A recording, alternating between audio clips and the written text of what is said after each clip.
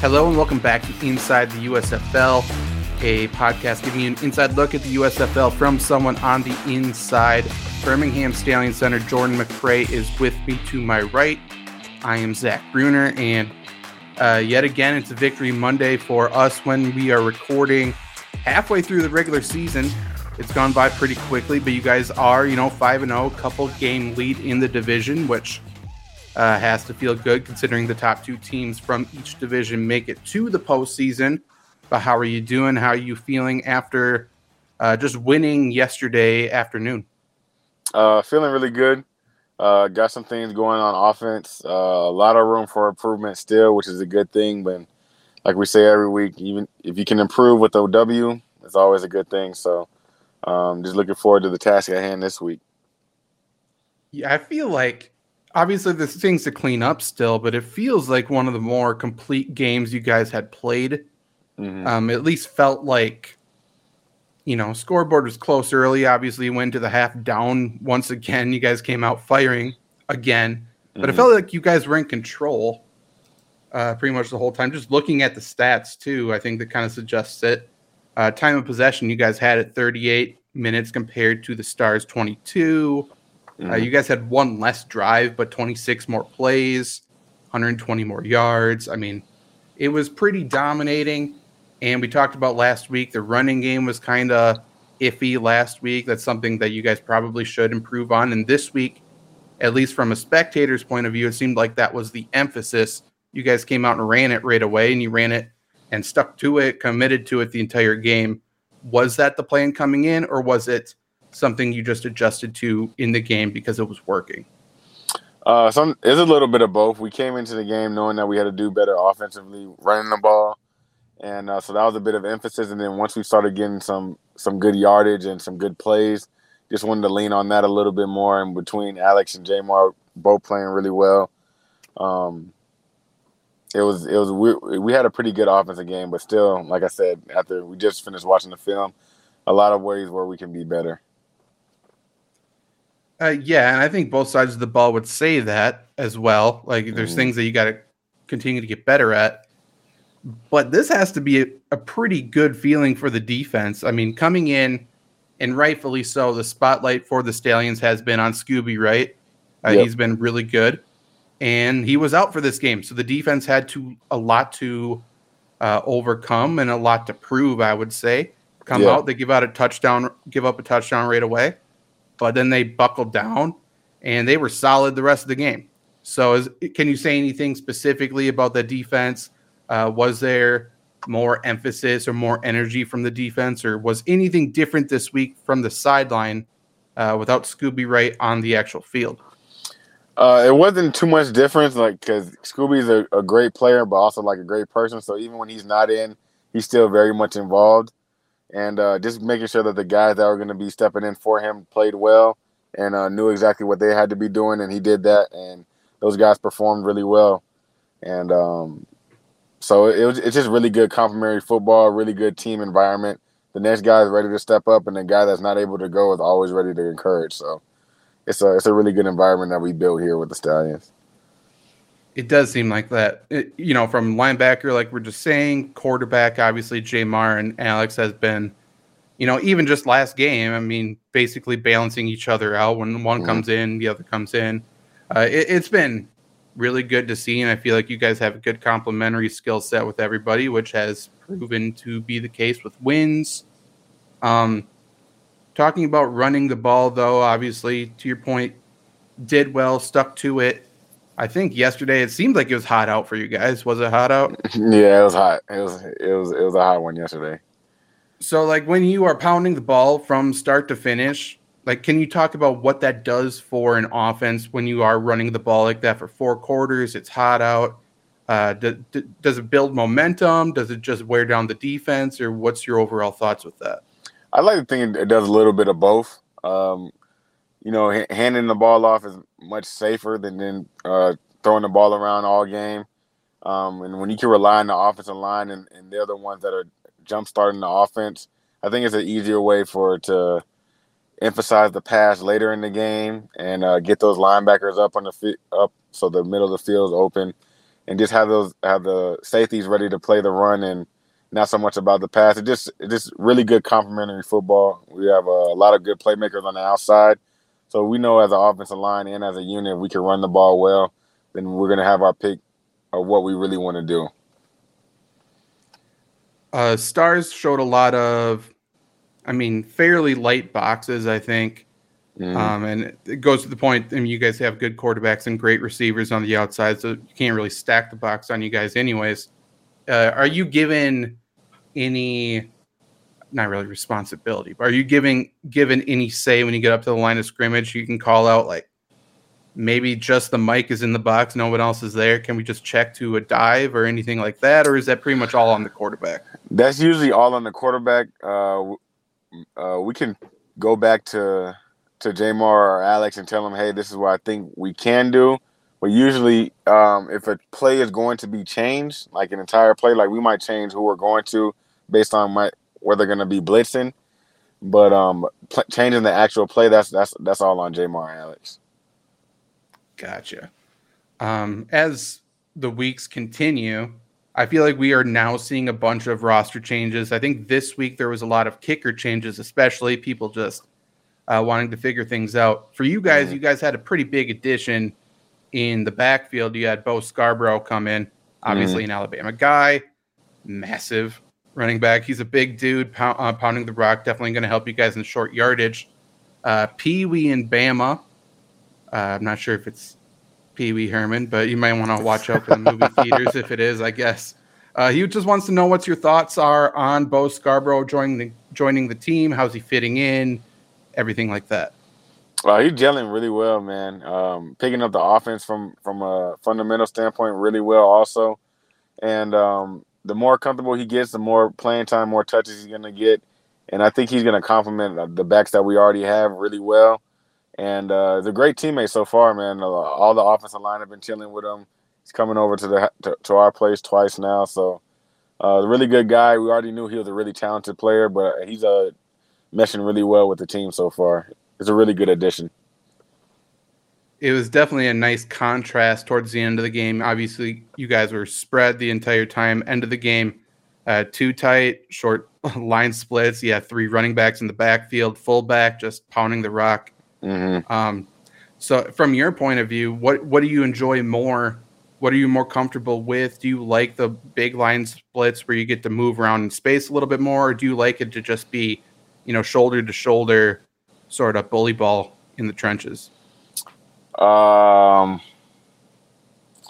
I love it all, to be honest. But in that situation, I like that more. 2 tight ends, fullback, pound the rock to win the game or secure the game. That's really just putting the ball in the offensive line's hands and the running back and saying, you guys go get us 10 yards in 3 plays and just take this game out. And that's that's the best position to be in. You already have the lead. You're trying to secure the lead and just come off the ball as hard as you want to and move guys and win the game that way. So I'll probably say in that situation, I would like that best. And obviously, if you guys continue to have success with that, it's only going to get hotter in Birmingham. And if you guys are coming at people, it's going to be dangerous. Speaking you just being able to come off the ball and stuff like that, there was one play you snapped the ball, pulled to the left, you got to take out the end. From a center's point of view, how hard is that, snapping the ball and then being asked to pull immediately? I guess since I've been doing it for so long, it's not as bad. But a lot of the times, if you're not focused on where the ball is going to be going, because naturally your hips are going to open up. You don't want the ball to travel too far one way or too far the next way. But my natural position is playing guard, so I feel like as soon as I snap the ball, now I'm a guard again.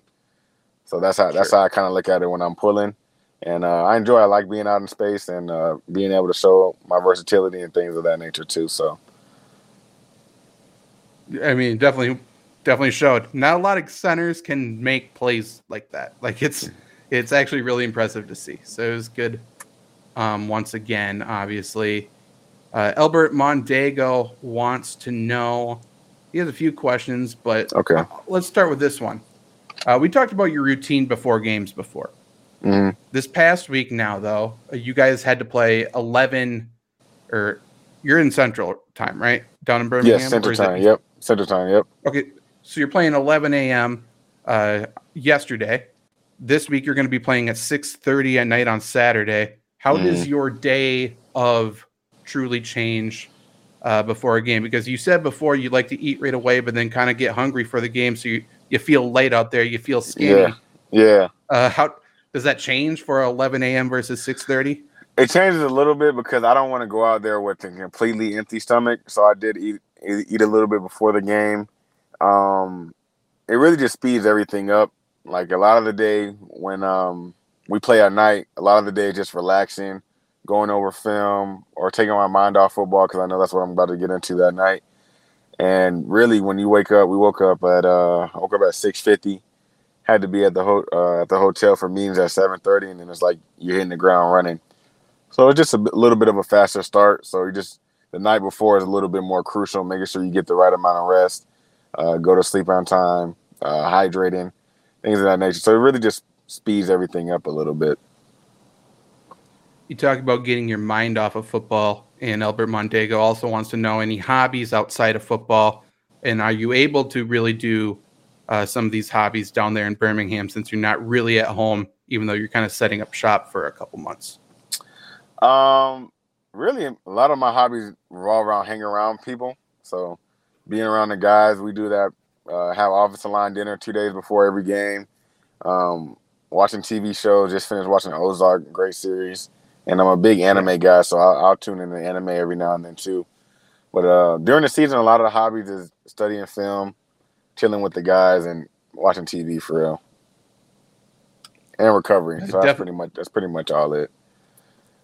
How much recovery are you doing down there? Is it pretty intense in terms of with the trainer, or is it pretty much self-recovery? A lot of it is self-recovery. We have our own recovery room down at they just opened up about 2 weeks ago at the hotel. So chambers for guys to go into, Normatec boots, Thayer guns, all that kind of stuff. And you're pretty much a lot of that all day. So guys are just depending on what their schedule is, going in there, getting a little bit here, right before a meeting, after a meeting, stuff like that. So I would say a fair amount, and then a lot of it is just stuff at home, foam rolling, stretching, and go to the gym, get in the sauna for a little bit, stuff like that. So a pretty good amount of recovery and treatment is being done. So, are there specific team doctors? I think the UAB training staff is doing most of the stuff down there, if I'm not mistaken. But is there anyone who's devoted just to the Stallions, or are they bouncing around the entire time? So doctors are for everyone, but every team has a designated trainer. So who's going to orchestrate the treatment times, like whether it be 3 hours before or after practice, something like that. So every team has their own trainer, but when it comes to doctors and more serious injuries, I believe that we're sharing all the same one. And I wouldn't know that for 100% fact because I'm not going to lie, I try to be in the training room as least as possible. So. Right. Yeah, hopefully you don't find out, I guess. Yeah, exactly. IC Boss Hog wants to know, are you seeing players a lot from other teams? Obviously, you guys are still going to the hotel for team meetings and stuff like that. Are you bumping into other teams a lot, less than before, or no? Really the same amount, man. It's inevitable. Like we share the same weight room and same training room area, and a lot of us share the same meeting room space as well. So, we see those guys every single day. Guys we're playing against, guys we haven't played against. We're gonna bump into them at some point in time in the hotel because it is a very, very big hotel. But with 400 plus guys, you can't get around it. Right. And level Ad 4138 wants to know, I mean, you guys are bumping into each other a lot. Are there any rivalries starting to form? Obviously, you guys have a target on your back being number one. He mentions the Tampa Bay game. There's a little bit more jawing, a little bit more fights on the field. Do you feel that or not really? There's a little bit more talking and chirping between certain teams, like us with the Tampa team for sure, New Orleans as well. And the team that we're going to be playing that week. So I wouldn't say rivalry, but there is a lot of back and forth chatter going just because it's like such close proximities. Everybody has egos and just excited to play the game. So it's you can't get around it. So yeah, it is. I wouldn't say rivalries forming, but there's definitely a lot of talk before and after the game. So yeah, that makes sense. Mm-hmm. The amazing Coconut wants to know, is there any pressure being the only undefeated team right now? And if there is any pressure, how are you and your teammates handling it so far? From my standpoint, I don't look at it as pressure because regardless if we were 0-5 or now that we're 5-0, I'm still going into every week preparing to win and expecting to win. So, my, I guess, routine or practice, how you're going to practice doesn't change at all. It's just we are experiencing a little bit of success, and we just got to keep doing the same thing that we've been doing to stay successful and keep getting better also. So not really that much of a pressure from my standpoint, at least. I'm not sure how other guys would think about it. Sure. And last week, obviously, we talked about how you guys had that illness. So it was a little bit weird. There's people out coming back and forth. And you guys already have a pretty small roster anyways. PSN TG Big wants to know, with limited roster spots, do you think there's any possibility that we start seeing two-way players? Or just additionally, has there been any players asked to practice out of position, like significantly, just to fill in holes yet? Not on our team, but I know on other teams there has been cases where guys have been playing both ways. I know for a fact Houston has a offensive lineman that plays a decent amount of interior D-line, and guys on other teams I've talked to have been approached about playing both ways. Former teammate of mine, Rennell Hall, I'm not sure if he starts, but played a good bit of defensive back for Tampa, but he's a receiver. So by trade, and can play in the backfield as well. So I'm not sure if we'll see any of that coming about in recent weeks or in the future weeks, but I wouldn't be surprised at all. And we talked about this before the season, but I mean, we saw, I think it was Carey on your team, big tight end, take some big hits. Have you talked about Skip moving you out to tight end at all, just in case, emergency tight end? You know, every chance I get to mention it, I do. So I'm not sure how much he listens to it. He hears it, but I don't know if he's listening. Hopefully one of these days we'll get the opportunity for me to get the ball besides snapping it. Fair enough. It might be needed. And if you guys are 9-0 going into the 10th week, just say we might as well try some stuff. Yeah, give whoever we're playing in the first round something else to think about, you know? Exactly. Show them a different look. Got to mix it up. They have to practice it. Yeah. But we talked about this earlier. Panthers is the next opponent. Michigan Panthers Saturday night on NBC, 7:30 Eastern. You guys have been playing on Saturdays. This past week was a Sunday, so technically it's a short week. You have one less day. Does that greatly impact your upcoming week at all? Is there anything that's abbreviated, or does it seem pretty much business like usual? It's pretty much business like usual. It's just that this day is going to be a little bit longer than it would be in the past because we have to get usually the day after the game is just reviewing the games, finding out the mistakes, and just putting that game to bed. But today for us will be more of putting that game to bed, but also getting a start on Michigan this week, seeing as we won't have the extra day. So fair enough. Anything else you want to talk about before you get back to your long day? No, that's pretty much it. Good. Yeah, so definitely watch the Stallions try to move to 6-0 Saturday on NBC. Should be a good one. Jack Collinsworth is calling games. I didn't know he was actually play-by-play. So, yeah, watch out. I guess they're probably going to try to do a double Collinsworth team in the future with his dad eventually. I'm assuming that's what they're doing. We got to. Yeah. It'll be. Maybe they'll slide in from opposite sides or something. It'll be crazy. But I'm Zach Brunner, Jordan McCray with me, and we'll talk to you next week. See ya. Peace.